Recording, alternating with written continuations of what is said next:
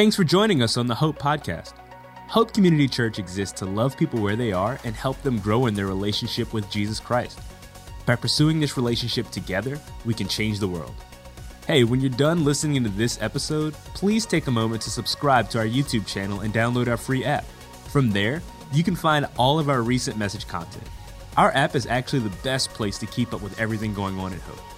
If you like what you hear today, we encourage you to share this with your friends or family. Enjoy. What's up, Hope? How are we? Good. Awake in the house today. Well, welcome those of you joining us online or at one of our physical campuses. Real quick before we jump in, I just want to reiterate, you've already heard about this Next Level Parenting Conference. It is going to be amazing next Saturday, and I'm going to be there. Our Director of Family Ministries, Heather's going to be there. Our Director of Marriage Ministry is going to be there. A ton of other staff members. We'll have breakouts from no matter if you're a parent of a little one all the way up to empty nesters. It's going to be amazing. We have hundreds of people signed up already, but there's still some spots, so go to gethope.net/conference for that. But this week, we are in the third week of our series that we've been calling Saying No to God, where we've been walking through the book of Jonah together. And the first week, just as a refresher, we learned that all of us have said no to God at some point in our life. Maybe you've given God a blanket no over your whole life, but most of us have at least said no to God in one or two areas of our life. And we learned that saying no to God always plays out the same way. It always leads down a predictable path. It always leads to us saying yes to some crazy and some dangerous and dumb things. It leads to a life that has this way of just falling apart or unraveling. And it always means that the people that we're closest to get caught up in the fallout. They get hit by the shrapnel. But as many times as we say no to God, we learn that God has already said yes to us, that he's committed to us, to our present good and to our eternal good. And we saw that commitment last week as Clay walked us all the way through the rest of chapter 1, where God pursues Jonah, but in a weird way, he uses a storm. It's what we call a drastic grace or a severe mercy, where God doesn't use the storm to punish him, but he uses it to pursue him. Well, this week, we're going to see all of that, the no, the running, the unraveling, the consequences, the fallout, all of that finally get Jonah's attention. And Jonah, in our verses today, is going to stop. He's going to stop running and turn towards God and finally say that first yes that he should have said all the way at the beginning of that book. And this week is all about what reconciliation with God looks like, what the process of God putting our feet back on solid ground or getting our life back on the right track looks like. And this is so important because I think we talk a lot about, as pastors especially, what the road to sin looks like, but we don't often dive deep into what the process of reconciliation looks like. So this is going to be a really cool day. So hopefully you have your Jonah book marked in your Bible by this little page marker. You can go ahead and turn there. It's really hard to find again. A guy the first week said, I just flip in the Old Testament till I see names that remind me of Star Wars characters like Nahum and Obadiah, and you're on the right track there. So we're going to pick it up in verse 17. Just a reminder, God told Jonah, hey, I want you to go to Nineveh. Tell them they got 40 days to repent. If they do, I'll show them mercy. Jonah got down on his knees and said, dear God, no, in Jesus' name. And he tried to go to the opposite side of the globe. He hopped on a boat, which is a dumb thing to do if you're running from God. God sent a storm that got super crazy. The sailors were freaking out. How can we stop this? Jonah said, just throw me overboard. I'm pretty sure that'll do it. So they did, and immediately the storm ceases. And so that's where we pick it up, where Jonah's kind of wide-eyed, floating in the ocean, and this is what happens. It gets crazy. And the Lord appointed a great fish to swallow up Jonah. And Jonah was in the belly of the fish for 3 days and 3 nights. Now, I wish I could say this is the week where we get to read all the cool verses of all that went on when Jonah spent those days and those nights in the belly of that fish, but this is all that God gives us. And this is one of those parts of the Bible that doesn't really read how you would expect. I mean, this is the most famous part of the story. Everyone knows this is the main part of this book, but this is it. We get one verse. This is all that God gives us about Jonah's 3 days and 3 nights in Motel Shamu. But what we do have is the entirety of chapter 2 is what Jonah learned during those days and nights. See, when Jonah was spit up onto dry land, spoiler alert, that's how we're going to end today, he has a time to kind of process what he thinks God was teaching him. And he kind of goes back to all the conversations that he had with God through those 3 days and 3 nights, and he distills it into this beautiful and profound piece of poetry that's really a prayer. And in this prayer, we're going to see 3 principles of what reconciling with God looks like. 3 principles of how reconciling with God will play out in your life. And so maybe last week or the first week, if you're here and you were one of the people, the hundreds of people that decided to stop saying no and decided to say yes, to stop running from God and started to run towards him, this is how you can expect your life to play out in the next week or month or year. The first thing we see in Jonah's prayer, and the first thing that Jonah realized is this: you can turn back to God at any time. No matter where you're at in life, no matter how far you've gone, you can turn back to God and he will welcome you back and he will receive you. It says this: then Jonah prayed to the Lord his God from the belly of the fish, saying, I called out to the Lord out of my distress, and he answered me. Out of the belly of Sheol, which is like the afterlife, a holding place for spirits in the Old Testament, I cried and you heard my voice. So no matter where you are, wherever you're at, you can always turn back to God, and he's not going to push you away. He will welcome you back, and he will receive you. Now, I know we're big on grace and mercy here at Hope, and we say that all the time. We say no perfect people allowed. We say no one's out of reach of God's grace and mercy, but I never want us to lose sight and just be amazed at the grace and the mercy of God. And it's so easy to do. I think part of it is we treat sin a little flippantly sometimes. Like sometimes we actually believe that sin is an accident. We say things like, I just kind of fell into sin, or I just sort of wandered away from God, or I was walking on a sidewalk and there was some ice and I slipped and I fell into a fridge and 17 beers just ended up in my stomach somehow, but not my fault. But if that's how you see sin, of course, you're not going to appreciate God's grace and his mercy, no harm, no foul. But the reality is sin is never an accident. It's always a conscious decision. We choose to say no to God. We choose to run, and we say, God, I know what you're saying. I hear your ways and your principles and your commands, but I'm going to do it my way. I'm going to choose to live life on my own. And when we feel the fallout of that, when we finally get into the consequences, Jonah says that we can actually turn back to God and say, hey, I know you told me not to do this, and I did it anyway, but will you help me out? And God will say yes. He will welcome you back. We're not like that. Have you ever given advice to someone, or maybe even pleaded with someone, hey, don't go down this path. I know where this is leading. You're going nowhere good. You're going to wreck this relationship, or this is a bad decision. And then that person says, hey, you do you, I'll do me, chooses to not obey your advice, goes down that path, and then a few months later or a year later comes back to you and says, hey, can you help me out? How do we respond?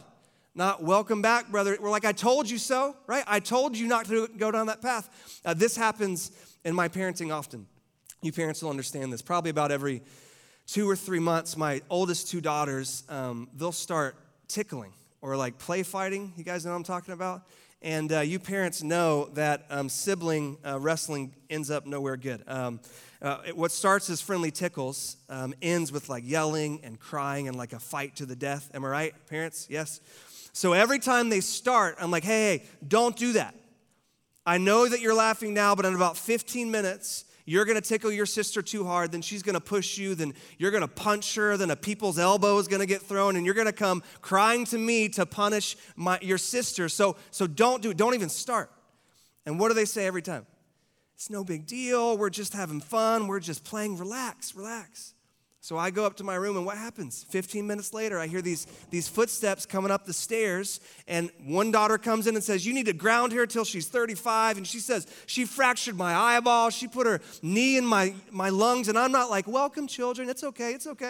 Let's discuss this even keel. No, I said, I told you not to even start. I told you not to do that. Don't come running back to me. Or sometimes, this has happened once or twice. I used to do a lot of weddings. I don't do very many at all anymore. But when I do weddings, I always counsel the engaged couple a few times before the wedding day. And there have been 1 or 2 occasions where I've sat down with a couple, and after listening to them, I've said, y'all should not do this. Like, y'all should not get married. I don't even know why you think this is a good idea. I don't know if you like him or he likes you. Like, y'all should save the money, go on a nice vacation by yourselves, and just work on yourselves for a while. And that did not go over well. They say, you don't understand our love. No one understands our love. And so they will get one of their crazy friends to get ordained as a minister online with the Church of the Flying Spaghetti Monster or something, and they'll go through with the marriage. And then lo and behold, 6 months or a year later, what shows up in my email inbox? Hey, Pastor Chase, this is so-and-so, Bob and Sue, you counseled us, you wouldn't do our wedding, and our marriage is in shambles. Can you help us out? And I'm like, no way, Jose. I told you not to do it.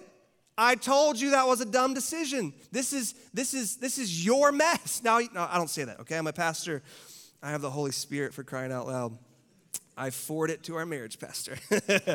But when people come to us after not agreeing with our advice or doing the exact opposite of the thing we told them to do, and it all blows up, we don't welcome them back with open arms. But what Jonah has learned is God does.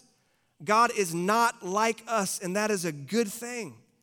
When you find yourself hitting rock bottom because of the choices that you've made, because you said no to God and you refused to obey his commands or his principles, you can turn to him at any time and say, God, will you help? And he will never, ever, ever say, you're on your own. He will never, ever, ever say, I told you so. No.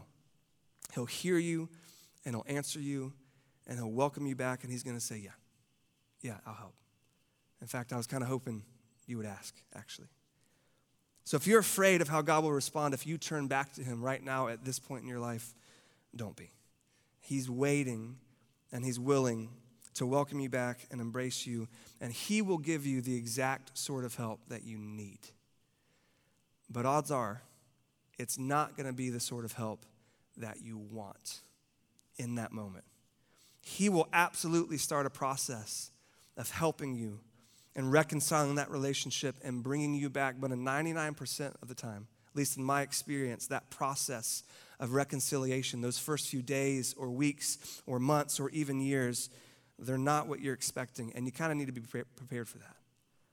And this is going to be hard for some people to hear, but this is the pattern that we see in Jonah's life, and we see it all throughout the Bible. The moment you turn back to him, he will automatically forgive you. As far as the east is from the west, that's as far as your sins are from you. He will welcome you back, but listen, God will forgive your sins, but he won't always remove the consequences. He will forgive your sins, but he won't always remove the consequences. In fact, sometimes in the Bible, we see him actually amplify those consequences. Sometimes he sovereignly allows things to fall apart just a little bit more. And this is what Jonah learned. Jonah cries out to God. God hears him, and he responds, but look at God's response. For you cast me into the deep, into the heart of the seas, and the floods surrounded me. All your waves and your billows passed over me. Then I said, I am driven away from your sight. Like Jonah calls out, God responds and welcomes him back, but the fish just keeps going deeper and deeper and deeper. And notice that word you there. Jonah unapologetically says that these consequences are from the hand of God. He says, you cast me into the ocean. But you, God, you didn't stop there. You allowed me to go into the heart of the sea. Then you allowed the flood to surround me. Then you allowed me to go deeper and deeper and deeper until all the wind and the waves passed over me. And oh, by the way, that's your wind, and those are your waves. And it gets to a point where the consequences just keep coming, where Jonah's like, are you even there, God? Like, do you not see what's going on? Why are you not stopping these consequences? And if you have chosen recently to stop saying no and say yes to God, to stop running and to run back towards him, you may find yourself asking that same question in the next few weeks or months. God, I said yes, I repented. Are you aware that all of this bad stuff is happening? Like, I said yes, but my marriage is still struggling. I said yes, but it looks like I'm still going to lose my job.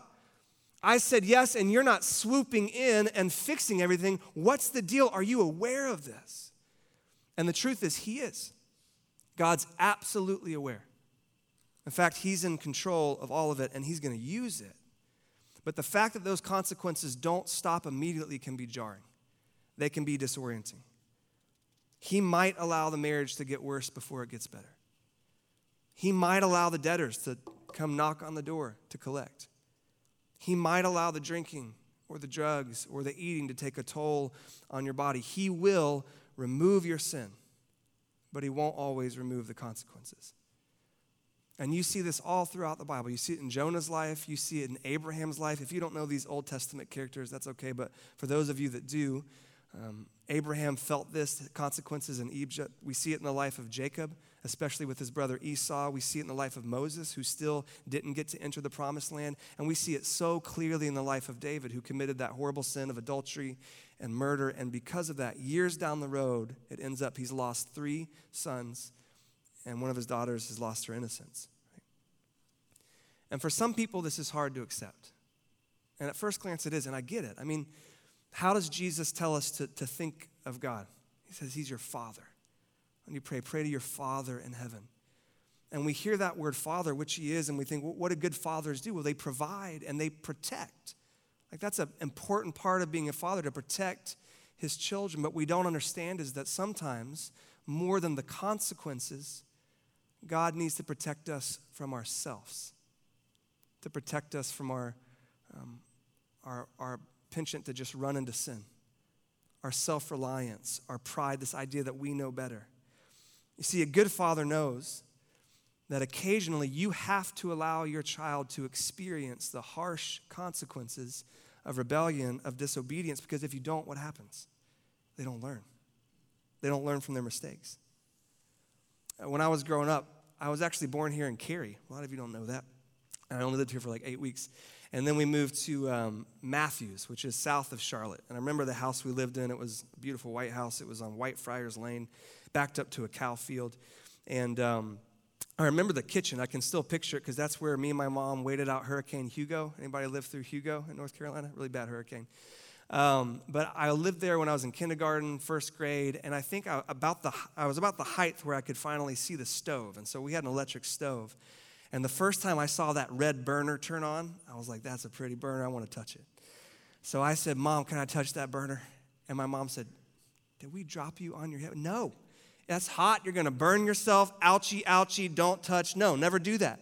But I would ask and ask and ask, and sometimes I tried to touch that stove behind her back, and she'd slap my hand away. Well, I guess a few weeks after we lived there, finally she had had enough, and I said, Mom, can I please touch that stove? And she said, you want to touch the stove? Go for it. And she let me. And I remember the sound, I remember the smell, burning flesh, I remember the pain, and it hurt. And I had a scar for a few weeks, a few months. But you know what I never did again?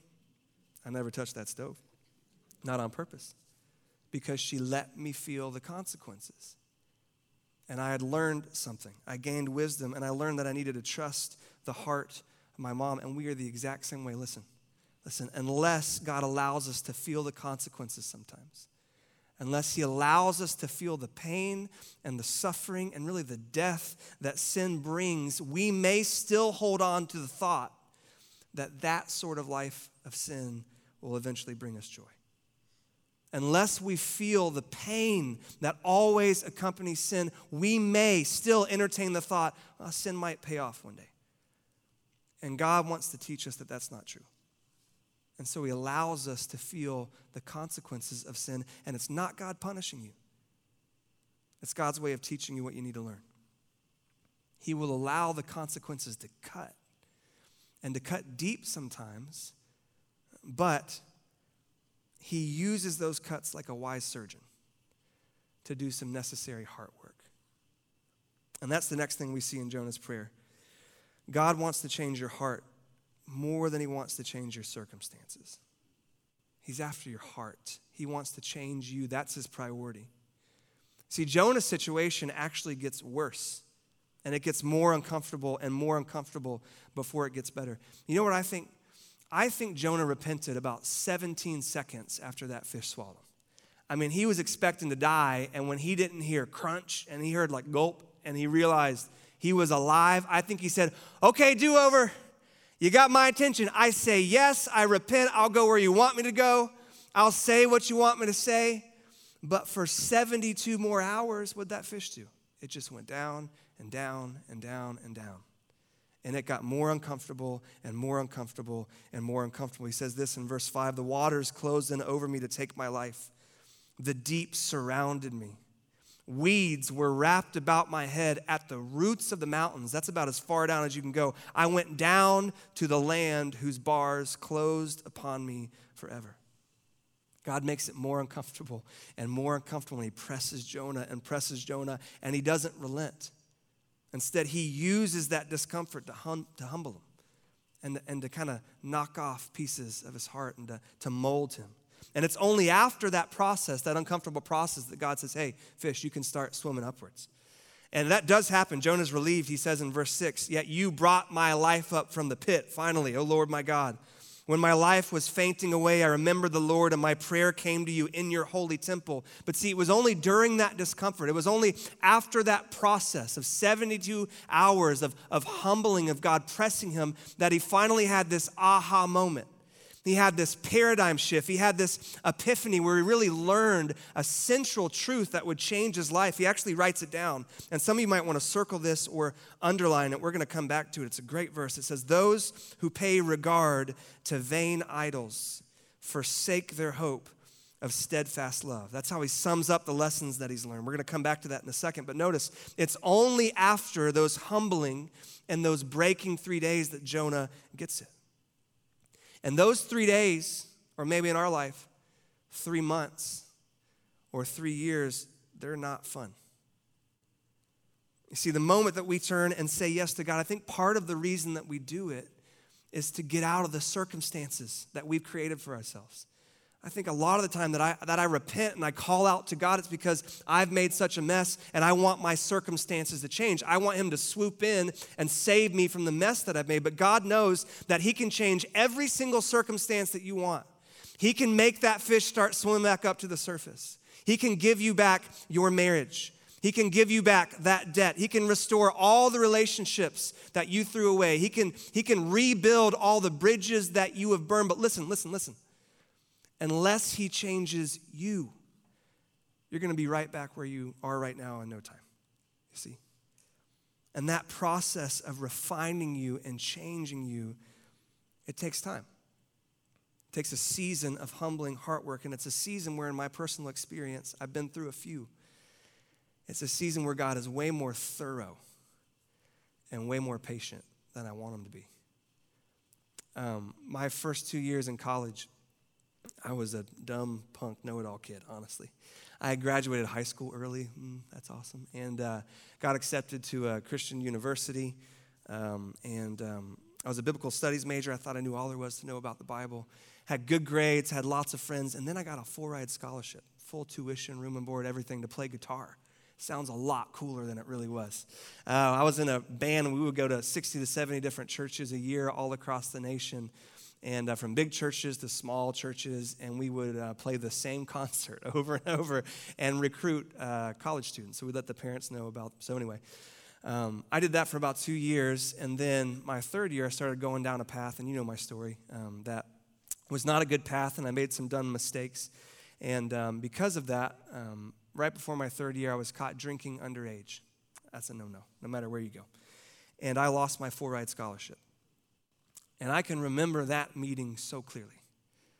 The director of the band and one of the college directors sitting across the table and them giving the bad news, hey, you lost your spot on the band, you lost your full-ride scholarship, and you may have lost the ability to even go to school here. It's that serious of offense, you might get kicked out of school. And that was like my big fish moment where God kind of got my attention, where the consequences caught up. And I remember that meeting, and it was a humbling meeting. But what I didn't know during that meeting is that was just the very start of what would prove to be a long and humbling season and process of heart work. Because after that meeting, guess who I had to call? My dad. Hey, Dad, I lost my full-ride scholarship. And he responded as well as any father could. But that was humbling. And then I had to go back to my dorm and tell my friends, yeah, I lost my full ride. I was caught. I might be kicked out of school. And then instead of kicking me out, they just decided it'd be better if I did 150 hours of community service in the cafeteria. And it was not cooking. So for about 3 months, I had to put on a hairnet and some bright yellow gloves, and I would take my friends' plates and wash them and clean them and clean off all the tables, and I would mop the floor, and I'd awkwardly say hi to all my friends that were still in the band, that still had their scholarship. And then I went home during winter break, and I remember seeing friends I hadn't seen in a while. How's the band going? I'm not on it anymore. And then we'd be in the grocery store with my parents, and my parents' friends would come up and ask me, how's the band going? I'm not in it anymore. And it was just this long-lasting, humbling, breaking season in my life. And that's just one example. That same season has happened in my job. It's happened in my marriage. It's happened in my parenting. And you want to be humbled, have some kids and try to raise them. But what I've learned is that I needed those seasons. And I still do, because my heart needed to be worked on. My circumstances didn't need to change. My heart did. And I still need that because I'm not done yet. I'm still in process. And you're the same way. So some of you have turned to God and said yes for the first time during this season, and you just need to know God welcomes you back with open arms. Some of the consequences are going to remain, and you're about to enter into a season of refining, a season of heart work, where God's going to be thorough, and he's going to be patient, and it's going to get uncomfortable, and it's going to last way longer than you want, and it's going to be one of the best things that God has ever done for you. Because at the end of it, you'll really believe that truth in verse 8, where Jonah says, those who pay regard to vain idols forsake their hope of steadfast love. Or I like the way the New Living Translation puts it, those who worship false gods turn their backs on all of God's mercies. Those who run away from God, they never get what they're looking for. And if you can get that, all the consequences, all the humbling, that's worth it. And that's where God wants to get you. And to teach you that, it's going to take some discomfort. But as I look back over that season of humbling in college and even in marriage and in ministry and in parenting, as uncomfortable as those seasons were, I would have to say beyond a doubt, I am thankful. I'm thankful. I would not be the person, which is not much, but I would not be the person I am today without that. And Jonah's the same way. Look at how he ends this prayer. It's phenomenal. He says, but I, after the running and the consequences and the storm and the 72 hours, he says, at the end of all of that, but I, with the voice of thanksgiving, I'll sacrifice to you. What I vowed, I will pay. That's the Old Testament way of worshiping. He says, salvation belongs to the Lord. After all that he's been through, and going through that process of reconciliation. He's not done yet. We're going to see that next week. He says, my only response is thank you and worship. And salvation belongs to the Lord. Oh, what a Savior. So if you've said yes to God and you've started that process of reconciliation and you're just asking yourself why, or asking God, why are these consequences still coming? Why is this season lasting so long? Why haven't you turned everything around? That's the wrong question. That's the wrong question. The right question is, what sort of heart work are you doing through this? What are you trying to get me to lose or to pick up? What are you trying to chip away? How are you trying to use this to grow me and mature me? Or who is the person that you're trying to get me to become? Well, the story doesn't end there. It says this in verse 10, and the Lord spoke to the fish, and it vomited Jonah out upon the dry land. Blah. Maybe the Lord hummed a Nickelback song. I don't know. No one? That was an easy joke. Then the word of the Lord came to Jonah the second time, saying, arise, go to Nineveh, that great city, and call out against it the message I tell you. So Jonah arose and went to Nineveh according to the word of the Lord. So Jonah the runner, Jonah the goober, Jonah the prophet who disobeyed, he gets a second chance. And all of us do as well. And we'll see how he fares in the big city of Nineveh next week. But right now, let's pray. Father, thank you for your word. God, I pray for those that have recently said yes to you. May they not be disoriented. May they not stop in their journey. May they not put their hand to the plow and then look back. And Spirit, I pray that you would supernaturally, for all of us online, at our campuses, in this room right now, would you supernaturally just kind of whisper in our ears one reason why we're going through a hard time right now? You're not a God of mystery. You want us to know these things. Would you just reveal that to us? Why we're going through the relational trouble, why we're going through the financial problems, the health problems. Spirit, would you just reveal that to us? And then in response to that, we want to respond like Jonah. We want to go back to the altar to pay what we owe. We want to respond with thanksgiving and with worship because we have such an amazing Savior who's not content to just change our circumstances, but wants to change our hearts. And it's in his beautiful name we pray. Amen. Thank you for listening to the Hope Podcast. We hope you enjoyed this message and encourage you to share it with your friends and family. If you live in the greater Raleigh-Durham area in North Carolina, we'd love to meet you at one of our weekend gatherings. For campus locations, service times, and information on our children and student environments, check out gethope.net. To make sure you don't miss our next message, please take a moment to hit the subscribe button. We would like to invite you to support what we are doing by visiting gethope.net/give. Through generosity of people like you, Hope can run programs like our food pantry, homework club, project classroom, and many more.